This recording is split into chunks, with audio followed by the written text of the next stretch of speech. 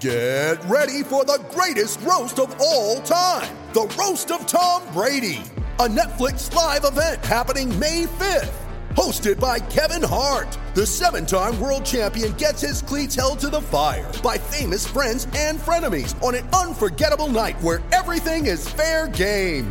Tune in on May 5th at 5 p.m. Pacific time for the Roast of Tom Brady, live only on Netflix.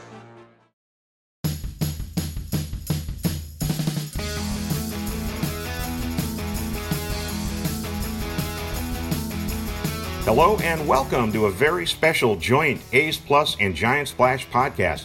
It's special because for the first time, all four of us who cover the A's and Giants for the San Francisco Chronicle are together for a roundtable ahead of this weekend's renewal of the Bay Bridge series between the A's and Giants.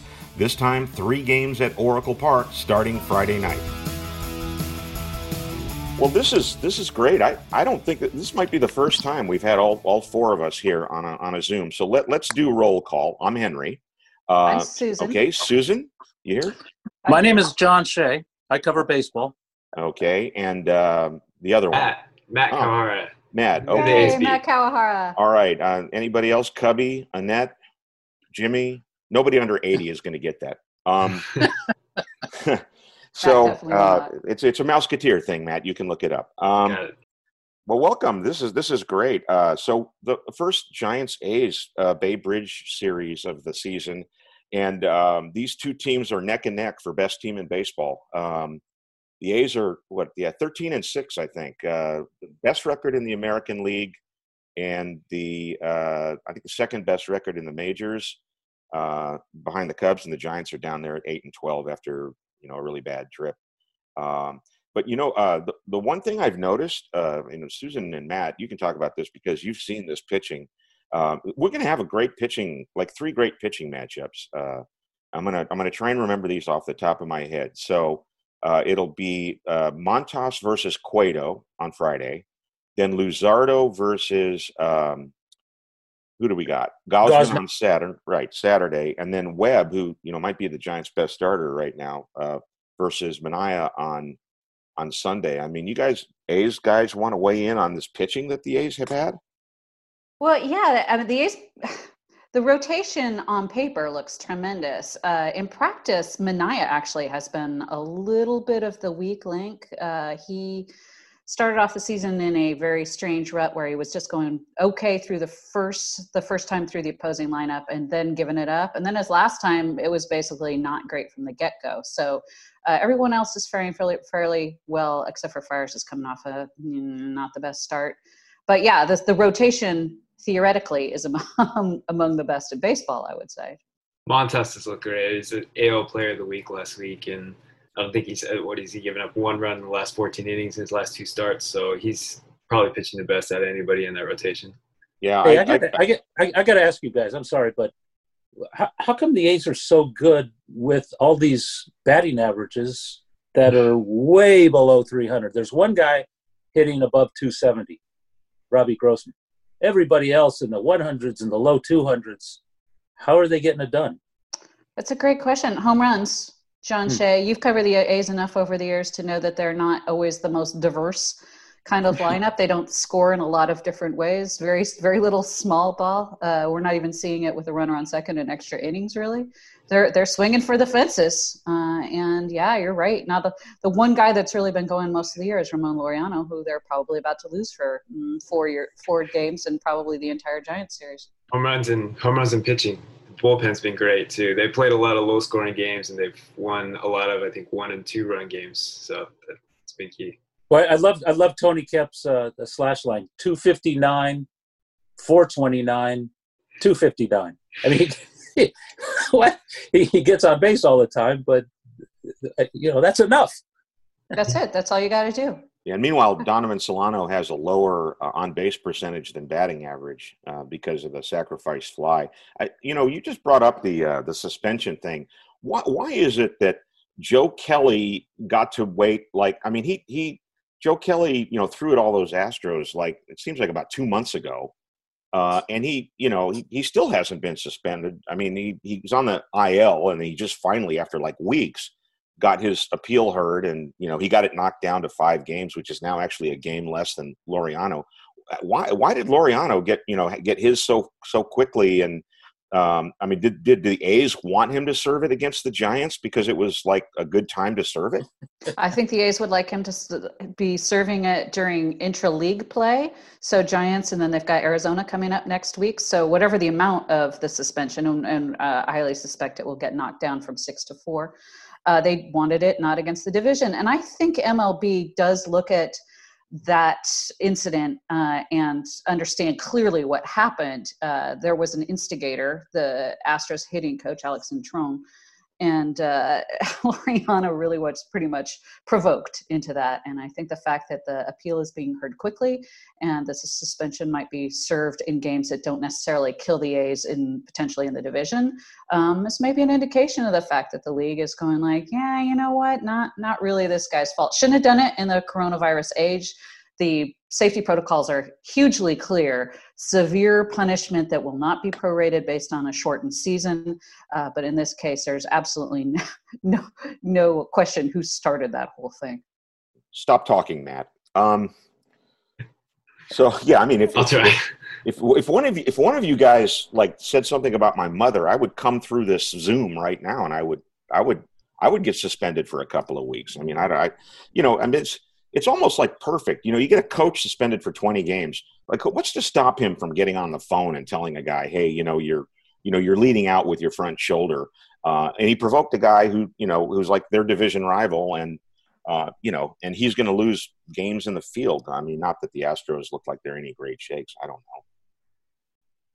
Yeah, I mean, it's a cynic might say, perhaps there was a little bit more intention there than to just provoke that. They essentially got one guy that had been playing well for their top division rival, which was slowly starting to pull away from them. They got him popped with a suspension. So I don't know if the Astros have any sort of history of doing anything untoward like that. That would lead to any suspicions, but hey, that's just maybe what a cynic might say.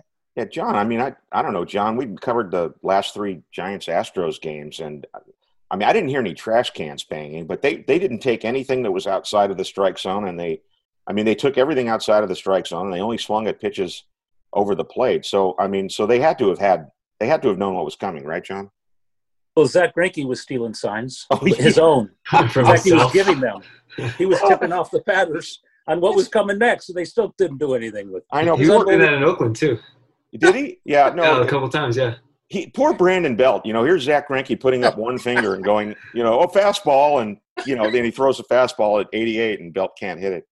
Oh, I'd love to cover Zach Greinke. The stories you hear wonderful about that guy are phenomenal. He was sitting in the stands with the cutouts at the Coliseum during his start.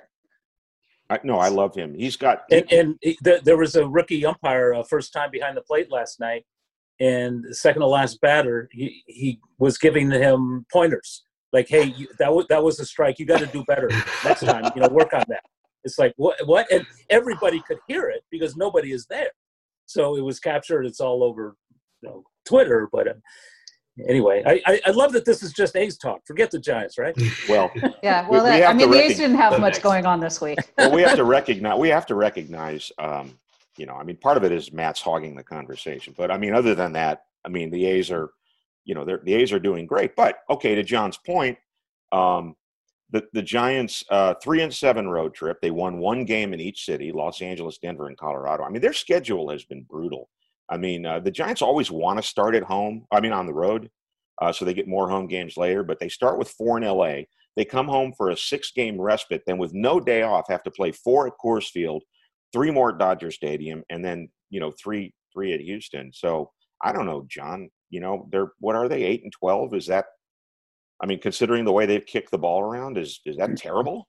No, I don't think so. That's 4 games under 500. 500 would have been a miracle, and they played 500 at home. You can't play 500 at home and go 3-7 on a trip and go 500. You just have to dominate at home, and they don't do that. And I don't think they're equipped to do that because their defense isn't clean. And the rotation up until at least the last few days just didn't go far at all. They set a franchise record. They set a major league record for opening the season with the longest streak of games without going 5 innings. And I don't think they have a quality start yet. Not that they even know what that is, because this is such a young staff that quality start was like antiquated in the 80s. But they just want, 2 times through the lineup and then go to the bulk guy and, stuff that was over Bruce Bochy's head, and all he did was win 3 titles. But I just don't think that, there's a lot of hope for. I mean, they were talking about contending because most of the teams make the playoffs in a 60-game season. What is it, 16 out of 30? So you have to go 500 to be a playoff team, like an NBA team or NHL team, when most teams make playoffs. But they're just not clean enough to do it right now. Oh, I mean, I don't know, Matt. I have Giants questions, by the way. Yeah, go ahead. For you guys, because I only paid vague attention, I'll be honest, to the Giants and the A's are playing them. Like, what is going on with Kapler? I keep seeing headlines about decisions, and where is he as a manager right now? Is he, for what they are trying to accomplish, what kind of job is he doing? Well, I mean, first of all, he came into the job with the the Q rating of Godzilla. I mean, he already had 3 strikes against him, and then he made he's made some questionable pitching decisions. He went when Cueto was throwing a no-hitter, and he lost it in the 6th inning when Hunter Pence lost the ball in the sun, and Cueto kept giving it up, and he had a bunion, not a bunion, what do you call it, something on his big toe, and he was in clear pain, and he let him in. Kapler let him stay in, and then Justin Turner hit a bomb, and the Giants ended up winning that game. But there he might have left Cueto in too long. And then the next day, Kevin Gausman, who actually did have the quality start, John. Gausman was pitching a shutout, yeah, that's right. A shutout into the 7th inning, I think it was. And, after 80 pitches, he took him out and claimed that it was because he had been up and down 7 times and it was a hot day. And the fans didn't really buy that. So he left the game, and then it all kind of went kablooey. He brought Tyler Rogers in, and then Rogers gave up a 3-run bomb to A.J. Pollock, and then they lost. And then with Logan Webb, he kept him in, after throwing 36 pitches in 1 inning, 70 pitches in 3. And so he's gotten some grief for his, pitch management. And it's just it's because that was the knock against him in Philly. So he already came in with that reputation. But I think he's done an okay job, given the fact that he has no experience in his bullpen. The organization purposely decided that they weren't going to let starters go deep into games to start the season. The lineups he's written have been okay. I mean, he got some grief for sticking with Hunter Pence, too long, and then Pence comes up and basically wins the game for them the other night in Houston. So I think it's kind of too early to say. I don't know. What are they trying to get accomplished this season? They're still in a rebuilding phase. Obviously, pretty much everyone makes the playoffs this year, but is that the focus, or is it really just getting experience in a short season for all these guys going forward? Well, it's a fine line between rebuilding and having the other guys play out their careers. I mean, they got all these championship folks who have 2 or 3 rings, and Sandoval and Belt and Crawford, and they also have Longoria and Cueto, who weren't there. Hunter Pence came back as well, but everybody is signed through next season. I mean, Pablo and Hunter Pence through this season, Samardzija through this season, but the rest of those guys are signed through next season, with Longoria 1 more year beyond that. So it's a fine line between respecting the older guys who have been there and done that, who just aren't producing, and waiting, for the young guys to come in and make their mark. Now, the heart of the team is in Sacramento. Those are the players who are going to take over the roster next year and the year after. And we're talking, Joey Bard and Elliot Ramos and even Marco Luciano, who's 18 and a shortstop, the heir apparent to Brandon Crawford. And these guys are just dynamic prospects, and maybe the best the Giants have had in a long, long time in terms of hitters. They've had pitchers, but I mean, what they're trying to do now is, hope for these older guys to start hitting. But we're already through 1/3 of the season. And by the way, last week was 1/4 of the season. And pretty soon it's going to be one half the season. This is a quick-paced season, so you can't keep waiting for these guys to emerge and start hitting as their track records over their careers would suggest they do. What's the Bart situation right now? Is there any impetus for them to maybe bring him up at some point? Well, the fans 100% of the fans say they want him now. And the front office keeps saying they need to develop. They don't want to bring him up too early. They'd rather bring him up later than the time, that they should bring him up. But every major leaguer who's ever asked through Zoom on the Giants, who do you like down there? They always start with Bart. And the latest was Derek Rodriguez, who said this guy is major league ready now, offensively and defensively. And Farhan Zaidi and the general manager and the manager himself keep saying, there's more to develop. Henry, what's your take? So I think they should bring him up, but not for the same reason all the fans do. The fans want him to come up because they want him to hit home runs. But the Giants catching situation with Heineman and Tromp, these are journeyman guys. I mean, Heineman's journeyman. Tromp is fairly young still. He just, he had a shoulder injury, so that kind of wrecked his career. He's a promising catcher. But, when you think of Buster Posey, Yadier Molina, other catchers of that, ilk, they have a presence behind the plate. They command a presence. They're more than just one guy out of 9 who are on the field. And what I saw in spring training, especially in summer camp, was when Bart was behind the plate, the Giants had more heft to them. And that's what they need right now, because, they're like the worst defensive team in the majors and probably the worst defensive Giants team in history. I think they need that. And the thing that, what struck me in summer camp was how good he was behind the plate. And like John said, that, that's what all the guys are saying about him. And, we're recording this on Thursday morning. It would not stun me if he were up for the A's series. I don't know. Well, here's my question. If they keep talking about wanting him to develop, there's not really competition in these, alternate sites, it's sort of inter-squad stuff. Wouldn't he get really more of a chance to develop? You don't want a guy necessarily developing at the big leagues, but when there's not much of an alternative, why not have him? He's going to get more at bats. He's going to see real pitching and et cetera, if they just bring him up now, if they're not expecting to win this season. Well, it's funny you asked that, because I was asking Derek Rodriguez, who just came up from Sacramento, that same question. I said, what do you got to prove that you're facing the same guys over and over and over? He said, well, that's tough because, normal minor league season, every week you're seeing 2 or 3 different teams and, tendencies, and you see everything different. And so that's how you look. But now they're facing the same thing, same guys over and over. And what Rodriguez said is it's good in terms of learning how to adjust, because you're facing them on a Tuesday and then you might face them on a Friday or Saturday, and they are adjusting to you and you've got to learn how to adjust to them, rather than facing new guys every time in the minors where there is no adjustment period.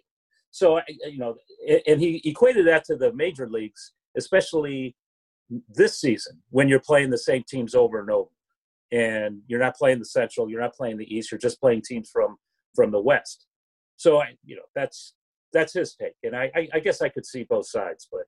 I don't know. My impression of the alternate sites is they're about a quarter to a third of very low-level prospects, some of the better, recent first-rounders, so they have a place to go. So the level, it's not like this is necessarily AAA level competition. Plus, when it's your own teammates that you're playing against, I can't imagine that the adrenaline is the same as it would be in a regular, say, AAA game. Okay, well, let's just stop right there for the moment so that we can do some business, as they say on television, and we will get right back to the Matt Kawahara Show right after this.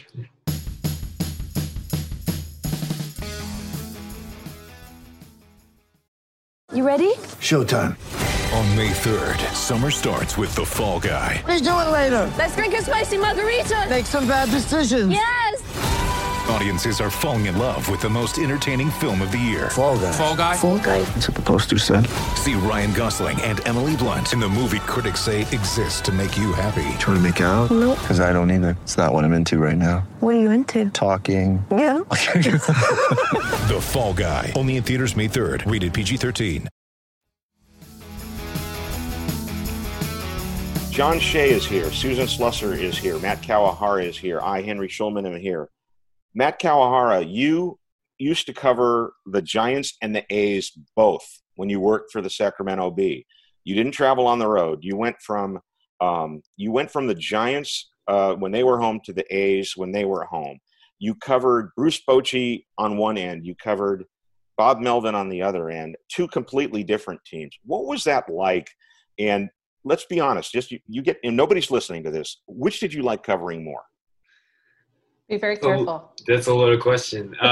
It was very different. I mean, that was in the middle and then in the wake of the Giants' run of the 3 titles in 5 years. So I think there was still, for a couple of years anyway, there was still sort of that honeymoon period, or sort of there was still a lot of the same guys and a lot of the same feeling there. And I felt, just from a coverage standpoint, sometimes like the A's were a little bit more accessible. Sometimes it was a different makeup of team. I mean, they had a lot of turnover, a lot of, younger guys. They always bring up a bunch of guys during the season. So you would get a lot of younger guys up in that clubhouse. And it felt like a little bit more of an accessible team to get to know. But yeah, it's interesting being there now. I think I'm trying to remember, because there was about a 2.5 year gap or 3 years where wasn't covering baseball. I'm trying to remember who was there at that point. Melvin, obviously, Marcus Semien, I think, was there, Mark Canha. But it's a lot of turnover. So all the Cal guys, is that what you're saying? Pretty much all the Cal guys. Yeah, those are the only ones I remember. Hey, I just did a nice podcast with a Stanford guy, so you got to be proud of me for that. That was big of you. Yeah, thank you. I thought so. So Giants and A's. I'm looking this up today. Over the course of interleague play since they began, 60 and 64 for the Giants, 64 and 60 for the A's, obviously. The Giants took 3 of 4 last year. I don't remember how they did that. And over the last 10 years, exactly 25 and 25. So I'm guessing, look, do these teams really get up for each other? Do they really care? I mean, I hear them talk about this battle of the Bay, and how it's – are they just saying that? I mean, because these are pretty competitive games. Yeah. I think at the top level, sure they do. And Cavill ruffled a lot of feathers with all his, sort of fan things to get people into it. And, that whole nonsense with charging Giants fans for to park and all of that. But I think from a player standpoint, I don't know if anybody sees an interleague series as like a real rivalry. They want to win every game, but they don't see the Giants that much except for spring training, and it doesn't really factor that much into their real quest, which is to make the playoffs and go on it. Especially now that it's shorter, there are fewer interdivision games. Yeah, 1/10 of the season is going to be Giants versus A's. I'm sorry, John, I didn't mean to interrupt. Oh no, I think it mattered more when the managements were different. Going back to the Haas family, and then Lurie, and then the early McGowan years. Because, they used to play a lot more in spring training. And then, now obviously Farhan Zaidi runs the Giants and all his buddies are with the A's. So it's not, I remember, when Sandy Alderson and Al Rosen were in charge, they just didn't like each other, in terms of baseball. And I remember doing a story on both of them one spring and asking them about the other. And this was back when every GM except Sandy Alderson played Major League Ball. And Al Rosen told me, you got to wear a jockstrap to be in this position. Kind of a rip on Sandy, who was a fine athlete himself and decorated, in many other fronts. But it was just funny how, the Giants back then were old school and the A's were kind of the new wave then. I'm talking late 80s when Alderson, started, following the Bill James handbook of guiding a team, and he was very successful at it. And but anyway, Susan, what do you think? I do. I think that it used to be a little bit more of a strong rivalry. Remember the local regional sports network, and I can't remember what they were called at that point, used to do this pre-baseball season luncheon and Treasure Island and have all the bigwigs from both teams there. And Ray Fosse used to spend so much time ripping the Giants at the podium. And I think they're really, honestly, that did create a little bit of tension and more rivalry. There were a lot of shots taken, but particularly Ray seemed to take that extremely seriously. And since that thing went away, 8 or 9 years ago, honestly, they've got the trophy thing now. What do they call it? But I don't get the sense that anyone cares about that trophy. No. Yeah. They show it. That's for they do it on TV, the presentation. I don't know who holds it right. I guess the Giants hold it right now. I don't know. Maybe they'll dig it out somewhere. The Brody Brazil trophy. But this is going to be tough because, I mean, the Giants might not have Solano. They might have Solano. They're probably not going to have Slater if a guy's got an elbow injury. I don't know. What do you got? I mean, the A's really have to be kind of favored of the 6 games. Well, at least let's just do it these 3 because the other games are later. I mean, what do you guys? All of you got to make predictions on the series, and what do y'all think? Well, let me just say something.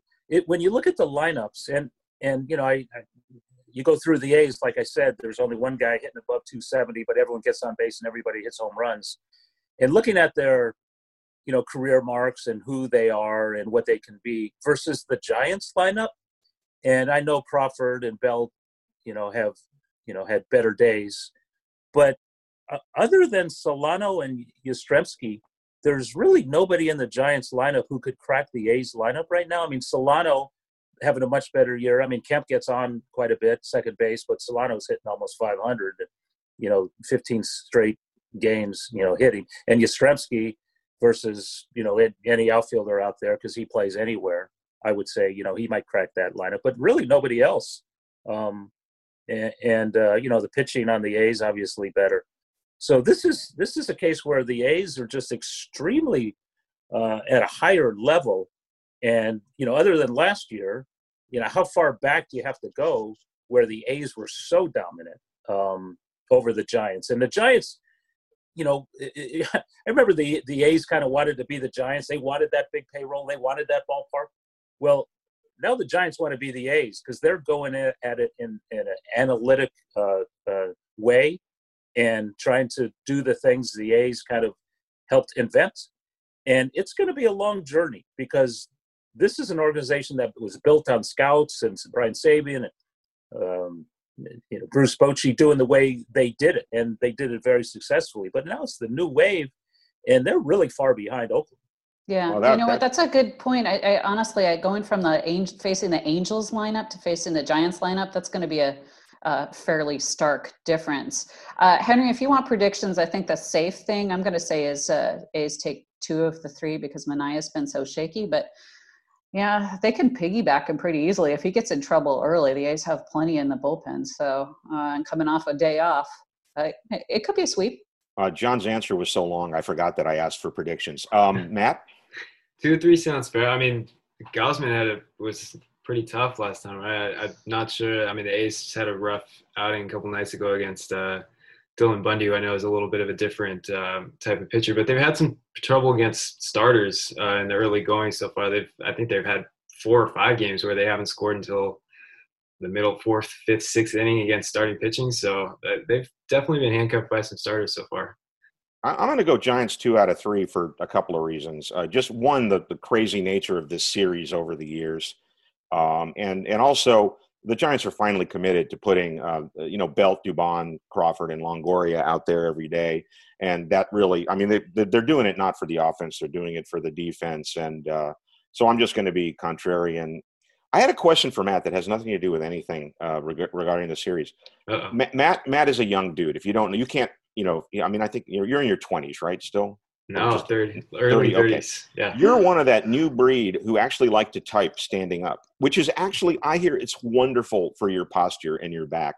And actually, we have older people at the Chronicle who are like, before we had to start working at home, who like copy editors who are in their 50s and whatnot, standing up. Are you able to do that in the setup that you have over there in Oakland? You kind of have to improvise because we have these little, there are tables there, and so they're a little bit lower and the chairs are a little far away. So what I end up doing to stand is I just put my laptop on my backpack and stand with it. So you can make it happen, but you have to be a little bit creative. I know. I mean, I used to be really weird. I would just be standing in the back of the A's press box in the back row, hovering over everyone, which I'm sure looked real weird. Probably the same in the Giants press box too. But yeah, it's like you definitely have to have your laptop at like a good height, because if it's not, then you're bending over and the whole posture thing gets ruined and your back ends up hurting. Well, I think what you were doing was you were reading screens in front of you just to steal stuff. Well, that too. Yeah. So listen, this was a lot of fun. We should do this again whenever they do the A's series. I don't know when that is. Well, hey, we have no idea. Let's clarify two things we didn't know. Yeah. The Giants play in Oakland September 18th to 20th, and Johnny Cueto had a blister on his toe. Oh, blister on his toe. What did I say? Bunion? Yeah, that's exactly the same. Jesus, God, I really should pay attention to the team I half cover.